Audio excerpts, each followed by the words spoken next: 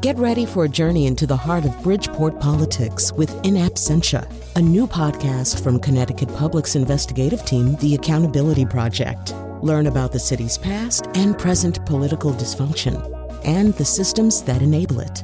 Tune in wherever you get your podcasts. Funding provided by Francisco L. Borges and the Melville Charitable Trust.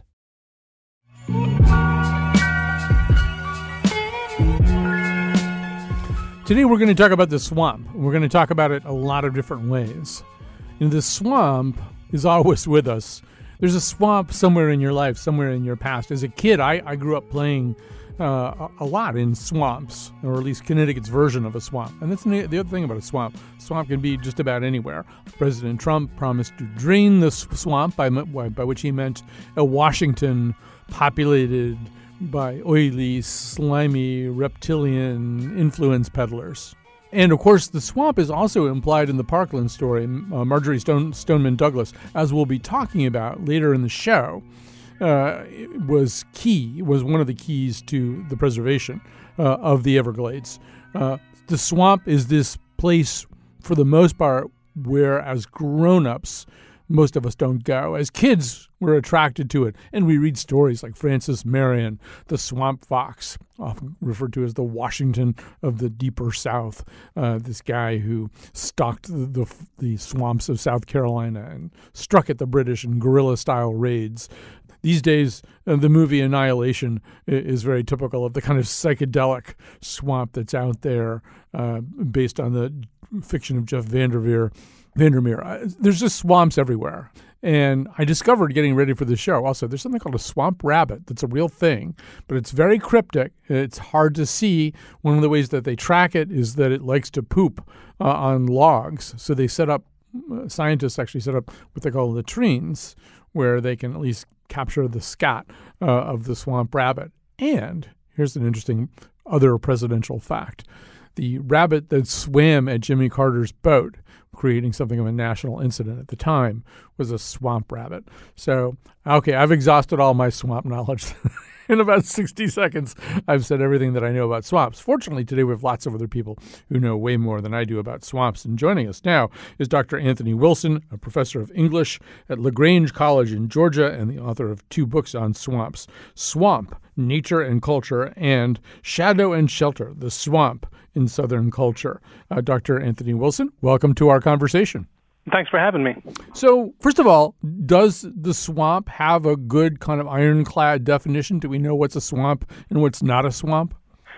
Well, scientists do, right? I mean, there is a relatively firm scientific definition of swamps, but most of us don't pay much attention to that. A wooded wetland would be sort of a layman's definition of what a swamp actually is. Most of us practically, though, use terms like marsh and bog and swamp more or less interchangeably, just to mean a kind of combination of land and water. So, yeah, I mean, any sort of a quagmire typically we'll refer to as a swamp, and I think that's where some of the rhetoric, the sort of D.C. rhetoric comes from. We think of the swamp, too, as kind of an American thing. I grew, actually in my teenage and college years, I became very addicted to the vision of Walt Kelly and the Okefenokee Swamp in Pogo.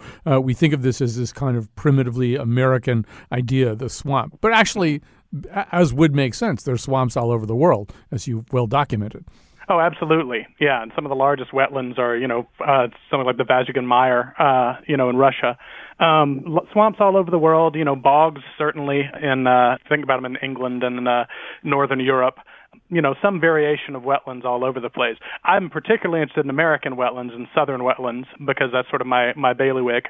But yeah, you can find swamps all over the place. So not only different climates too. Not only do swamps march hand in hand with our history, they even include our prehistory, right? I discovered just reading for the show, there's a place called the Windover Archaeological Site in Florida where prehistoric people used it for water burials. They just would apparently put their bodies into the muck of the swamp and in so doing preserved the bodies pretty well. I mean, the skeletons are pretty well preserved, and I guess they've got brain tissue out of them that's thousands and thousands of years old because these people liked swamps. That's one of the sort of fascinating things about the swamp. And there's actually an anecdote about somebody who was caught for the murder of his wife when a body was found in a nearby bog. This was in England, and he believed it was the body of the woman that he'd killed and sunk into the bog. And it turned out when they actually had done an autopsy of the body that it was hundreds of years old. So his confession was a little bit premature in that case. But yes, swamps have remarkable preservative properties, and that's part of why in some cultures we tend to think of them as links to the primordial or the prehistoric. The alligators don't hurt as well, in terms of links to the prehistoric. I think it's also, it is a place where, as adults, if we don't have kind of some special business there or some special affinity, we don't go there. There aren't too many places in the United States that people just kind of don't go. But there's a way in which the swamp, because people think mosquitoes, alligators, snakes, and no solid footing, people don't go there. Well, exactly. I mean, you sort of have to very intentionally sort of psych yourself up to go to the swamps, right? To seek out a swamp tour and to really want to kind of experience the swamp. In general, as a practical matter, we do tend to avoid them. And for those reasons that you say, the footing is treacherous often. They tend to be breeding grounds for mosquitoes. And, typically they're places that we avoid. And I think that's, too, sort of colored a lot of the rhetoric that connects with swamps as well. They're often regarded as, and this used to be the case more than it is now, sort of practical obstacles to progress, right? Swamps are nuisances. Swamps are in the way of what we want to do rather than a kind of destination in themselves. Although we go back far enough, and not only do we have those prehistoric people using them as burial grounds, but we have Native Americans intentionally living in swamps. I mean, there's certainly a point where they're in the swamps also because the white settler has chased them out of other lands. But it does seem even before that happens, right? There are Native Americans who choose to live in swamps. Oh, absolutely. And a lot of that stigma comes from the sort of perspective of white settlers who would see dwelling in the swamp as a sort of de facto exclusion from civilization. It's the realm of savages, right? And some of that goes back to, or is related to anyway, sort of puritanical attitudes about wilderness in general. I've always thought about swamps as sort of distillations of pure wildness, at least in the popular imagination. And we know how Puritans felt about wildness, right? The devil's domain beyond, the civilization, the holy civilization that they were establishing. And so those who dwelt in the swamps tended to be regarded as either savage or as sort of rejects of civilization. Criminals, swampers as a general term were kind of ne'er-do-wells and undesirables.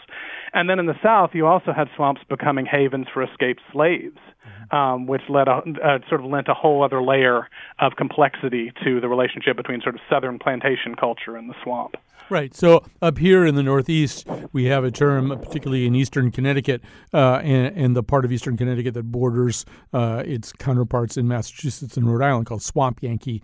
Swamp Yankee is not an entirely kind term, although it's sort of like the New England version of redneck.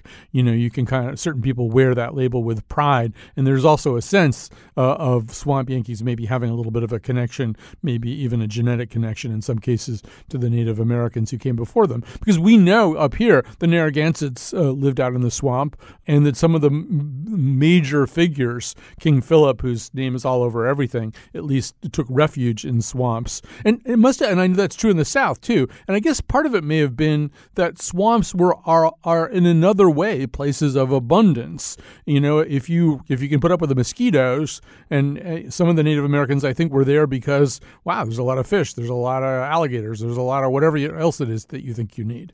Exactly, and it was a source of abundance that, because it was relatively easy to come by if you lived a certain kind of a life, that was sort of fundamentally offensive to the sensibilities of more industry-minded white settlers. William Byrd II derided what he called the lubbers, those who dwelt at the edges of the swamp, for being slothful, and believed the swamp itself, because it was relatively easy to eke out a sort of subsistence there anyway, led people to sloth and needed to be cleared for the sake of, industry in the way we think of it now, but also industry as a kind of a virtue.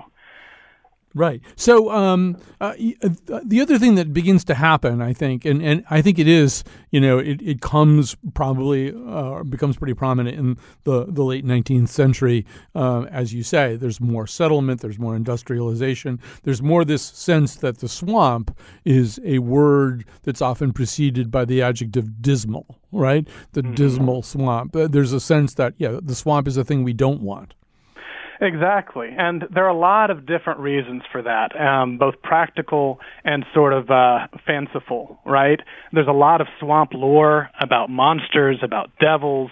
Dante figures one level of hell as a kind of a swamp. Dating back to mythology, you've got these swamp monsters like the Lernaean Hydra.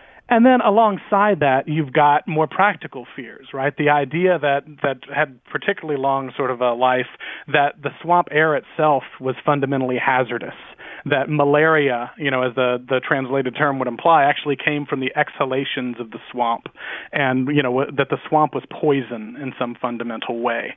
And so, the dismal nature of the swamp is that combination of, superstition and then sort of practical fears associated with it.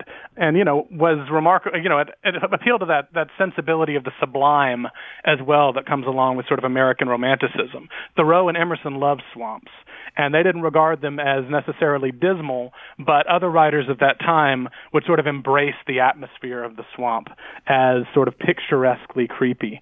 Longfellow, for example, in Evangeline would sort of celebrate those aspects of the swamp.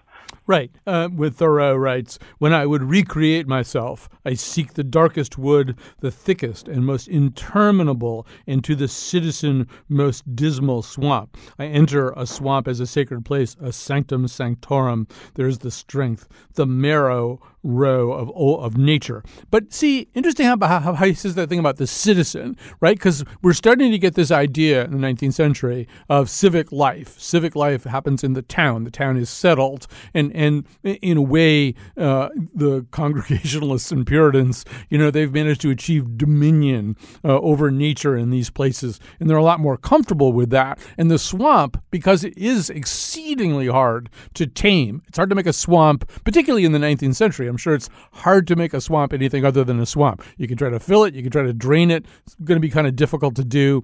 It naturally is this place that they project all their ideas of darkness onto.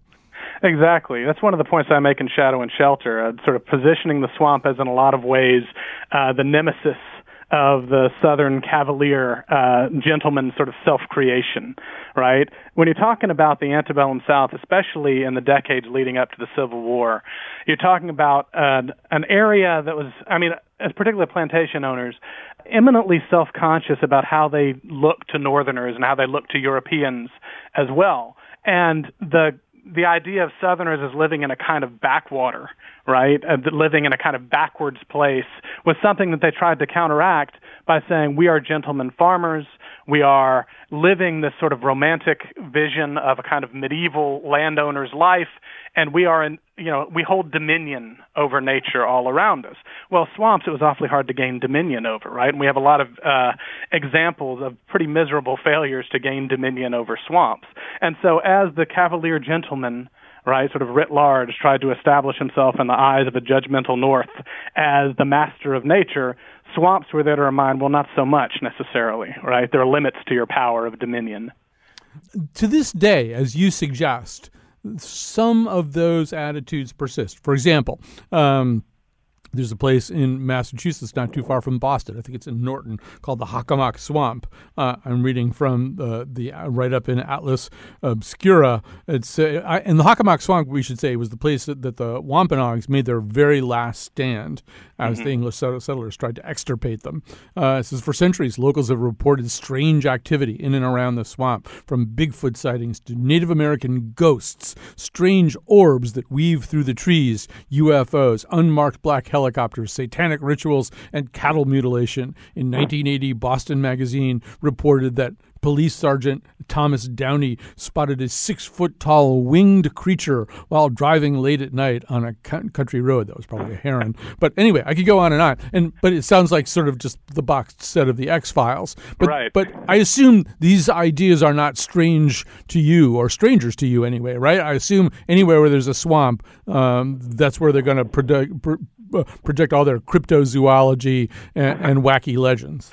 Absolutely. I went on a swamp tour at one point as a teenager in hopes of finding the Honey Island swamp monster, who never actually materialized, but that was part of the lore of the whole thing. And, this idea of monsters in the swamps, and I think that list that you just went through about covers the spectrum, as you say, the box set of the X-Files. They come from a lot of different places. One really sort of interesting sort of swamp monster origin comes from the idea that, or the fact that, slaves would escape into the swamps. And this image of the maroon, or this sort of slave reverted to a state of sort of semi-wildness, becoming a kind of boogeyman, begins to show up in Southern literature, antebellum Southern literature. And, these sort of boogeymen who have very definite kind of cultural significance, and in some ways become kind of reminders of cultural wrongs, start to people Southern literature as well. But yeah, I think, again, the pure wildness of the swamp, the fact that these are a few pockets of mystery that we have left in a kind of Google Maps era, lends itself ever more to, the persistence of these kinds of legends and these kinds of myths. I think another reason for the kinds of legends you were just talking about, too, is that in some cases, post-emancipation or even post-outlawing of importation of slaves, when people did it illegally, they got caught and there were slaves who were here who were not supposed to be slaves, they give them swampland, right? It's just like, okay, go live out there. We don't have any place else for you to live, but here, you can go live out in the swamp. Right, exactly. This is land that we're not likely to use, so we'll parcel it off and offer it as a kind of as a reparation of some sort. Yeah. And you've got the whole history of I've got some swampland to sell you as well, sort of connects to that idea of swamps as questionable commodities and of questionable utility as well. And of course, the swamps were unusable and indomitable until suddenly they weren't. And all of a sudden we have sort of a drastic shift in how we think about swamps in the early decades of the 20th century. Right. Well, we're going to take a little break here. We're talking to Anthony Wilson, professor of English at LaGrange College in Georgia, the author of 2 books on swamps, Swamp, Nature and Culture, and Shadow and Shelter, the swamp in Southern culture. We're going to be back with more after this. I ain't no bum, just a little bit stanky. I got the funk, I'm a swamp Yankee. Yes, I am. Swamp Yankee. Listen, lad, I built this kingdom up from nothing. When I started here, all I was swamp. Other kings said I was daft to build a castle on a swamp, but I built it all the same, just to show them. They sank into the swamp, so I built a second one. That sank into the swamp. So I built a third one. That burned down, fell over, then sank into the swamp. But the fourth one stayed up. And that's what you're going to get, lad. The strongest castle in these isles. That's Swamp Castle from Monty Python and the Holy Grail. But it's also kind of an apt lesson for the conversation we're about to have, because as Dr. Anthony Wilson, who's still with us, was saying towards the end of the last segment, for a long time you couldn't build on the swamp. You couldn't get rid of the swamp. The swamp was just sort of there. And then suddenly you could, which brings us to the Everglades. Joining us now also is Michael Grunwald, senior writer for Politico magazine and editor-at-large of Politico's new public policy site, The Agenda. He's also the author of The Swamp, The Everglades, Florida, and the Politics of Paradise. Michael Grunwald, welcome to this conversation. Well, thanks for having me. And as you could probably tell, Michael is with us through the miracle of Skype. So maybe just begin with the basic story of the Everglades. Remind people how big it was before we started chomping away at it. Well, appropriately, given who I'm talking to, it was originally about the size of Connecticut. And it was mostly just water and grass. Its most sort of relevant feature, as far as certainly human beings, or at least white people, were concerned, was that it seemed pretty uninhabitable, and people hated it. The Spaniards who came in the 16th century thought it was pretty disgusting. They told the king that all of Florida was, the quote was, liable to overflow and of no use. And white men didn't really come back until the 19th century, when the U.S. Army started chasing the Seminole Indians around the swamp. And the soldiers who did that chasing and exterminating were mostly completely confused for why they were doing it. Because they said that the place was, they talked about how it was God-abandoned, God-forsaken, suitable only for the haunt of noxious reptiles or the resort of pestilential vermin. They really hated this place, and they didn't understand why we didn't just leave it to the Indians. It was only when the drainage era began and people started to see that, these wetlands that were wastelands could be turned into something productive and useful for mankind, that Americans really started to think maybe we can make something of this swamp. Let's go back to those poor Seminoles who were chased into that swamp. I mean, they were already kind of there, but they never really surrendered, right? I mean, ultimately, even our native peoples aren't native. Right. So explain. The Seminoles eventually, there was 300 of them left, and President Tyler just kind of gave up. Yeah, I mean, that's the Seminoles still call themselves the Unconquered. Because essentially the president took the advice of so many generals who had just said that this miasmic morass is just unsuitable for human habitation. And it was sort of our unfinished war.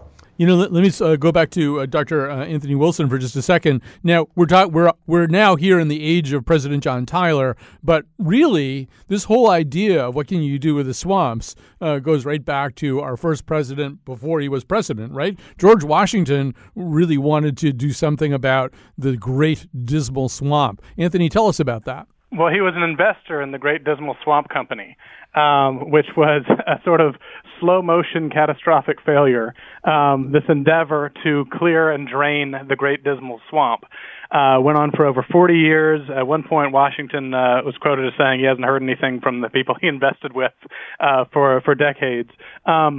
And essentially, it stands as a kind of example of, at that point, the utter indomitability of the Dismal Swamp.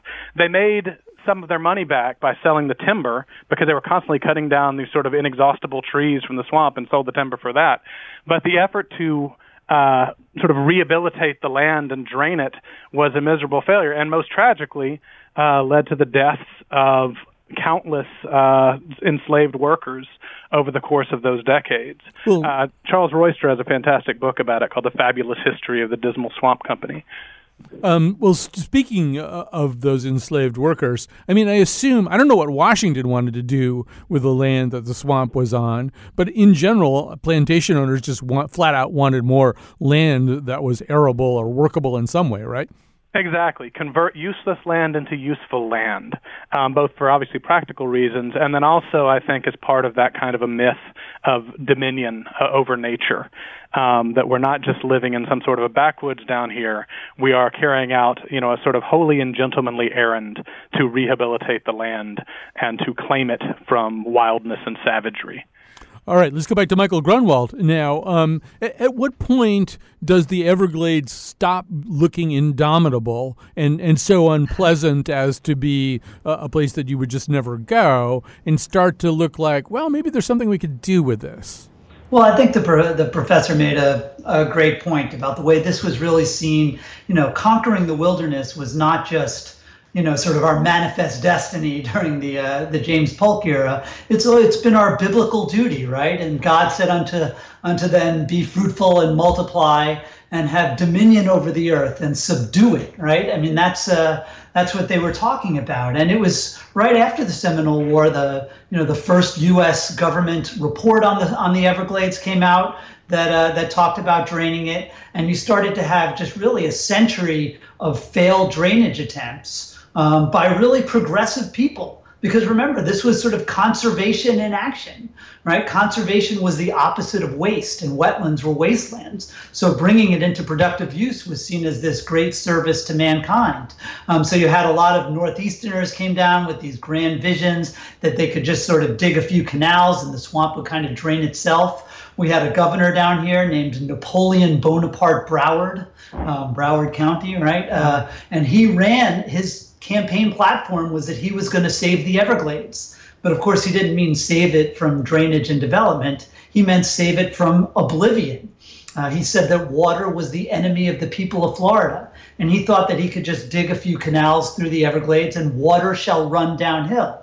And of course, what happened was in the dry season, too much water ran down the slight amount of downhill that we have here in South Florida. And you had basically the swamp on fire, soil subsidence, saltwater intrusion. It was just a disaster. And then during the wet season, these canals were not big enough to deal with the incredible flooding. And people who thought that their land had been drained were suddenly sitting on swampland. And that's where you get Florida becoming this real estate punchline, right? You want to buy some swampland in Florida? That's when it became a big joke. Right. So, I mean, the song about this period would be a slight repurposing of the Bobby Fuller hit. It would be "I Fought the Swamp and the Swamp Won." Right. It's like the Groucho Marx movie "Coconuts" about the Florida land boom of 1920s, right? Where he says, "You can even get stucco." Oh boy, can you get stucco? And so you should tell at least one more of the stories of this long parade of suitors who tried to marry the swamp and were turned away. Hamilton Diston, he took it pretty personally, what happened between him and the swamp. Sure. I mean, he was the heir to a Philadelphia saw manufacturer, and he came down and he undertook what was, he wanted to get out of his dad's shadow. And the way he was going to do it was by creating this Florida paradise. He was really the first in a long row of kind of dreamers and schemers who wanted to sort of rewrite the landscape of Florida. And he undertook what was then the largest land purchase in the history of the United States, 4 million acres. And the same story, he started draining it. It looked like it was going great. People were talking about this incredible conservation work happening down in South Florida. And then in the late 1890s, it started to rain. And there was a big rainy season, and suddenly all this land that he had gotten paid by the state for draining suddenly seemed undrained, and the state wanted its money back. The legend was always that Hamilton Diston killed himself in his bathtub, which was not true. Mm-hmm. But part of the legend is that he ended up broke, and that was true. He sort of threw away his dad's money on this crazy Florida dream.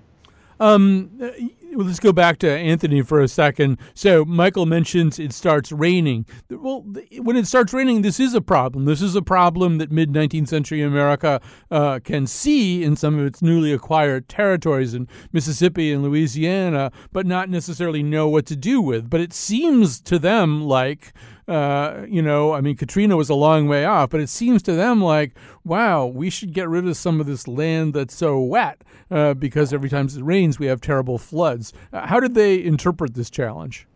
Well, absolutely. I mean, I think that when we think about swamps and the history of the swamps, particularly now when we think about them as wetlands and increasingly endangered wetlands, we tend sometimes to downplay the practical challenges that swamps actually did represent to people, right? I mean, flooding was a major problem. We've got some catastrophic floods in Southern history as well, New Orleans in particular. And you have, for a long time, it was just a completely sort of intractable issue. And often efforts, as Michael just described, to do something about this just compounded the problem and led to unintended consequences that led to even more sort of tragedies. So I think that up until really, I would say the 1910s, 1920s, swamps were just sort of this quagmire, right? This completely intractable problem. And then technology catches up, and with a vengeance, we begin to have the widespread deforestation of the South, the cut-and-get-out era of the timber industry, and just drastic reductions in the amount of wetland acreage that we have in the South. over a relatively short period of time. Okay, now in the final segment of the show, we're going to talk about the dawning of the ideas of true conservation of the swamps. But I think we have to finish the kind of ravaging part of this, too. Let's switch back over to Michael Grunwald. So, Michael, after World War II, you've got a well-trained Army Corps of Engineers looking for something to do. There's not a war to fight right then and there. And they know all kinds of things that they used to not know, and they've developed all kinds of equipment. So they turned this stuff loose on the Everglades, right? Yeah, that's right. I mean, it really started in 1928. You had this massive hurricane that, I don't know if you ever read Their Eyes Were Watching God by Zora Neale Hurston, but it blasted Lake Okeechobee through its flimsy dike and killed 2,000 people in the Everglades who had moved there to farm vegetables. They had been drawn by all these promises of drainage when it turned out that the land wasn't safe. That really brought in the federal government. This is a problem we've got to solve once and for all. And as you mentioned, the Army Corps was sort of reinventing themselves as the shock troops in America's war against nature. And you got to give them credit. They came in and they did what Diston and Broward and Dickey Bowles and so many of these other schemers had failed to do. They dug 2,000 miles of levees and canals. They used pumps so powerful that the engines had to be cannibalized from nuclear submarines. And they essentially created this water management system that grabbed hold of every drop of water that falls in South Florida. They made this, hellscape that nobody wanted and everybody thought was, just an unconquerable swamp. They turned it into this paradise where you can have 8 million people living here and 100 million annual tourists and God knows how many Taco Bells and Jiffy Lubes and souvenir T-shirt shops. They really created this megalopolis that, of course, at the same time has ended up really ravaging the natural resources that we used to think were so lousy and now have discovered are actually kind of cool. Right. Michael, as you write, suburbs like Weston, Wellington, Plantation, Pembroke Pines, Miami Lakes, Miami Springs, these are all former parts of the Everglades wetland. And I think Miami International Airport is part of the former Everglades. Is that correct? Absolutely. Just about everything west of I-95, that sort of coastal ridge. It was all low-lying swamp, and and it's still today at just a few feet elevation, which is why when the Hurricane Irmas come through, we get really serious flooding down here. Let's go back to Anthony for a second, and then we're going to take a break. We're going to finish the show talking a little bit about conservation, real conservation. Anthony, one thing that we haven't maybe referenced is a lot of this, and it starts much earlier, or maybe it does start in the beginning of the 20th century. A lot of this is also the South's response to poverty. The South is poorer than the North.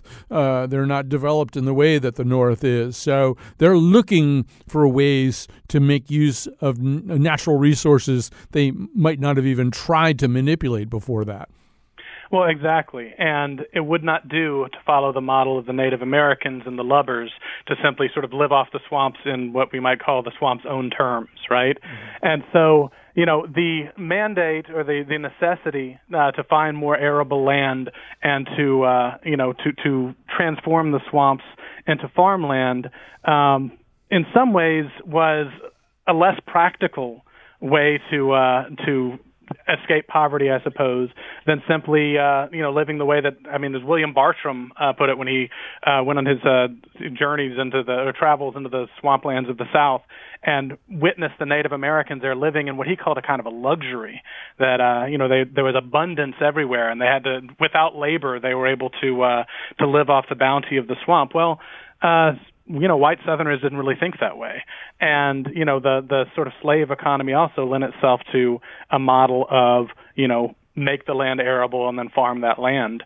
There was a necessity, as you put it, to use the swamps in whatever way they could to mitigate the poverty that was a reality in the South. But it didn't necessarily fit in a practical way the kind of agrarian ideal of Southern life that was sort of dominant at the time. All right, we're going to take a break here. We're going to have more of Michael Grunwald, more of Dr. Anthony Wilson, more of swamps, of course. So hang with us. We'll be back for the final section in which America does discover, maybe too late, the idea of swamp conservation. It just knock 'em in the head with a stone. The Louisiana law gon' get you, Amos.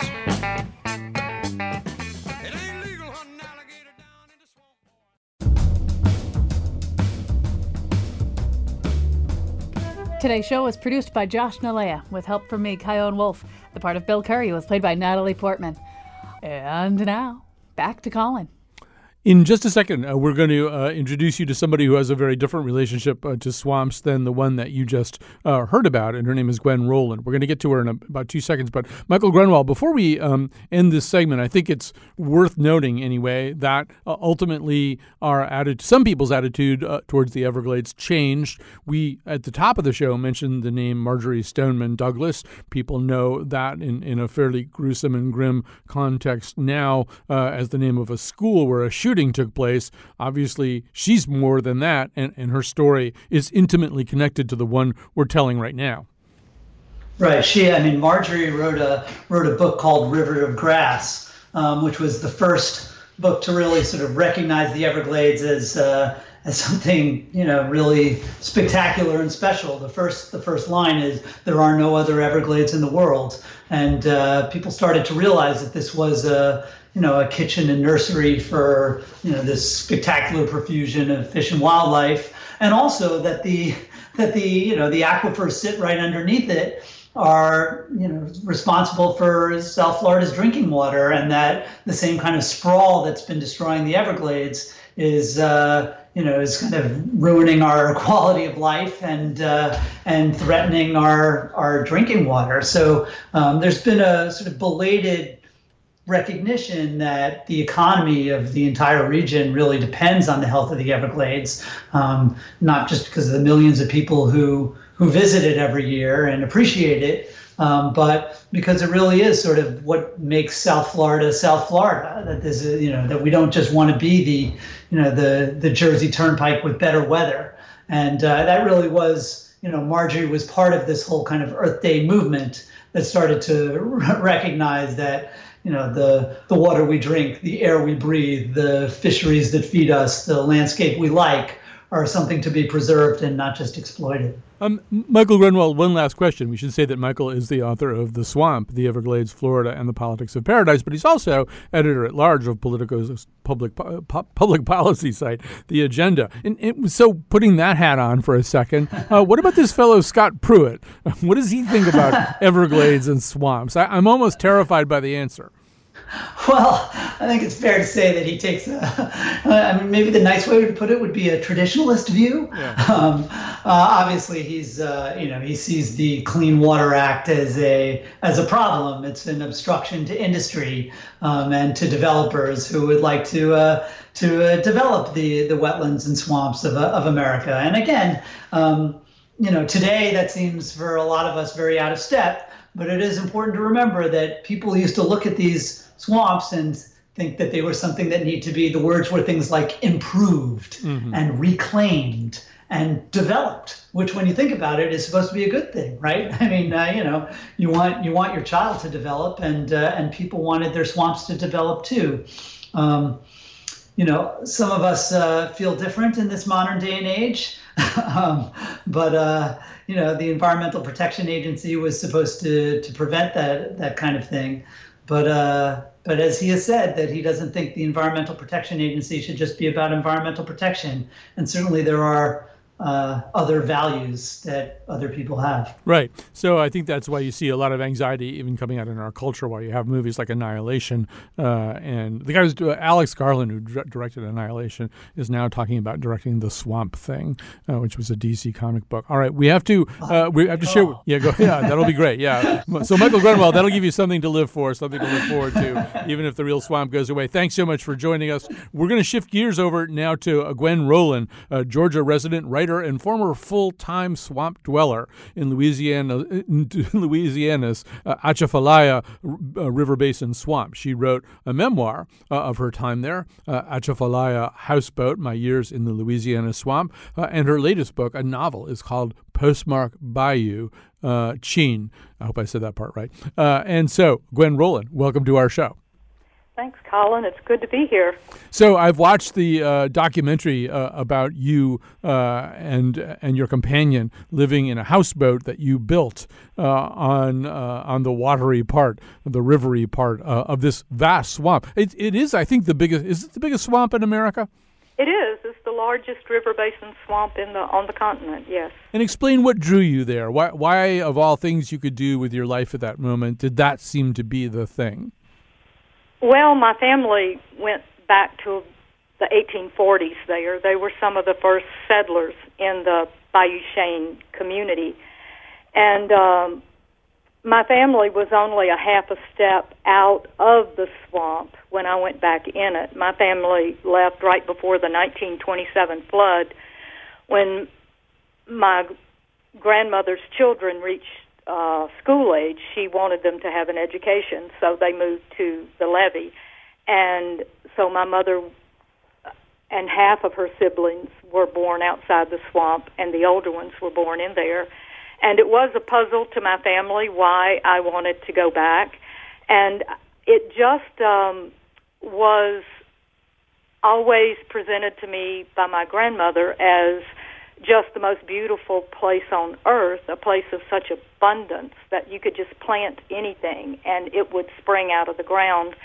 And as far back as I can remember, my whole life has been an agricultural experiment, and I love trying to achieve that perfect balance of a farm where you buy nothing. Everything, your waste is all used up into producing new things on the property. And as I was finishing up my master's degree, there just weren't any graduate programs or jobs that I wanted to do where I felt like I could learn as much and do as much as going out there just for a summer. But at the end of that summer, I ended up staying almost 10 years. There were just so many things to learn. And it was just such an easy life. You could grow things year-round. It was the same thing that drew immigrants there, that made people want to settle there for 350 years. And everything was still there when I was among some of the last people to live there full time. It wasn't the best time to live out there. The early 1900s are considered the golden age, and that's the period that I set postmark Bayou Chene, when there was a real community there with about 500 people. And then another great period that I would have loved to have lived out there was probably the 1840s and 1850s. But any period would be a good time to live out there. There's a sense that I get from your chronicle of that time that it's less a sense of trying to dominate an area than to let the area dominate, or at least dictate the rhythms of your life, right? That the Atchafalaya River and its swamp kind of tell you when to get up and what to do with your time. That is so true, and that's one of the benefits of living close to nature, whether you're on a mountaintop or in a swamp. The body just sort of naturally relaxes into living without calendars and clocks. There's a famous scene in the memoir of the day we have to make a trip into civilization, and we cannot figure out what day it is by looking at 3 different calendars hanging on the wall among our hip boots and life jackets. And that was the most difficult thing about living out there, was having to go into civilization when we had to abide by clocks and road signs and such as that. And it was the most difficult thing for me to get used to when I moved back into civilization. And, of course, now that I'm retired and living in rural Georgia, I'm back to not knowing what day it is and what time it is.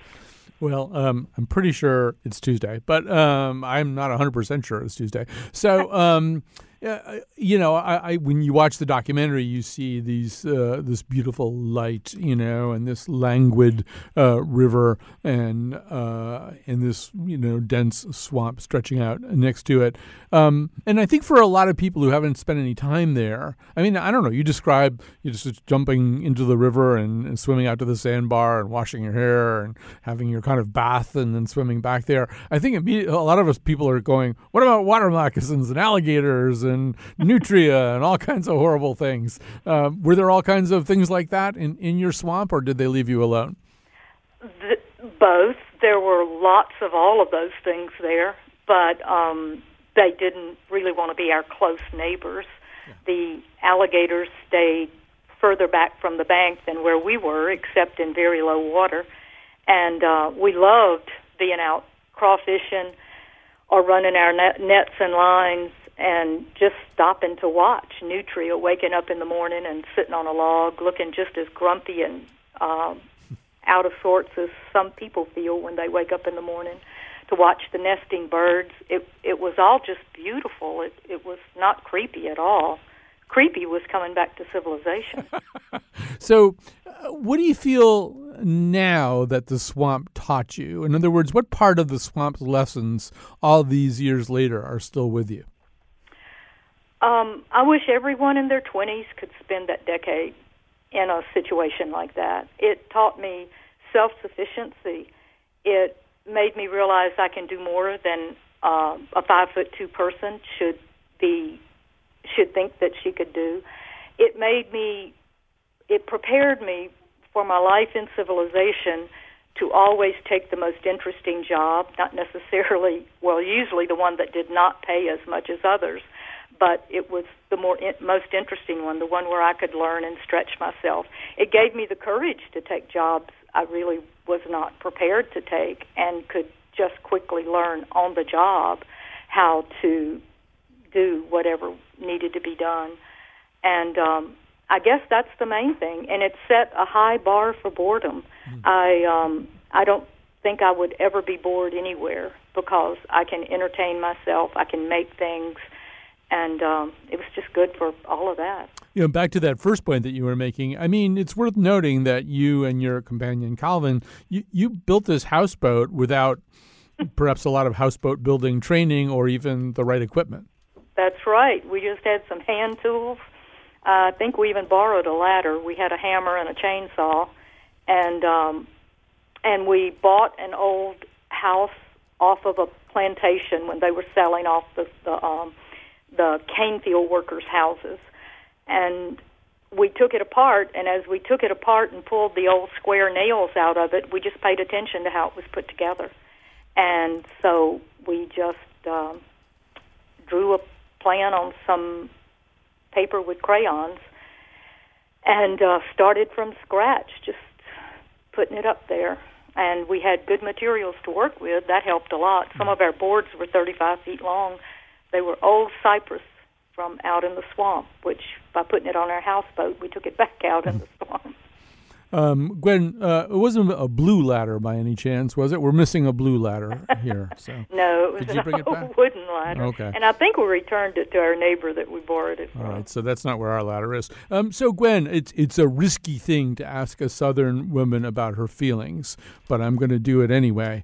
It's a risky thing to do with a limited amount of radio time anyway. But you went back for this documentary. It was, you're 30 years out from your time living in the swamp. Yeah, by that time it was about 35 years, and I had not had contact with Calvin since then. And it was great that Louisiana Public Broadcasting and producer Christina Melton, she just found the book in a bookstore during a rainstorm, looked at it, and thought this was the book she'd been looking for to do a documentary using only one person's voice. And she asked for us to be reunited, and Calvin was delighted too, and we just had a lot of fun with it. It was mainly fun. We've only got about 45 seconds left, but what were those feelings like? Did any sadness or wistfulness get stirred up as you looked around that familiar landscape? You're not that close and do that much with someone without pangs of nostalgia forever. And I'm just glad that we're back in touch again. We're still good partners as far as raising chickens and talking about what we're growing in our gardens. It's as if we never stopped communicating in those 35 years that we didn't see each other. As far as regrets, I miss that crawfish and catfish every day. We ate it about 365 days a year. I bet you did. It does sound delicious. Gwen Rowland, we're going to have to stop there, but Gwen Rowland, a Georgia resident now, but the author of Atchafalaya Houseboat, My Years in the Louisiana Swamp, and her latest book is called Postmarked Bayou Chain. Thanks so much for joining us. Thanks, Colin. I enjoyed it. All right. And thanks to Josh Nalea, who produced this show, often under great hardship, almost like someone having to make his way through an especially challenging swamp. But we're done. We made it, and we'll be back tomorrow.